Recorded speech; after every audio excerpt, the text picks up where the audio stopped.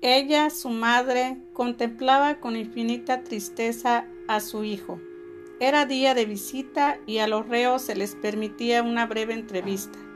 El hombre maduro, detenido injustamente, tenía ya varios meses en la cárcel.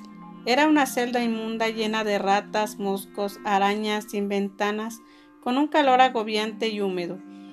Ella veía ahora a un hombre que día a día se deterioraba más.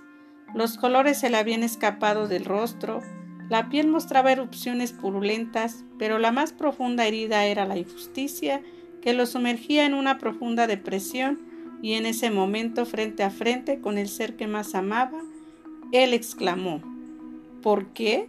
¿Por qué yo? A lo que ella simplemente y en tono de consuelo contestó: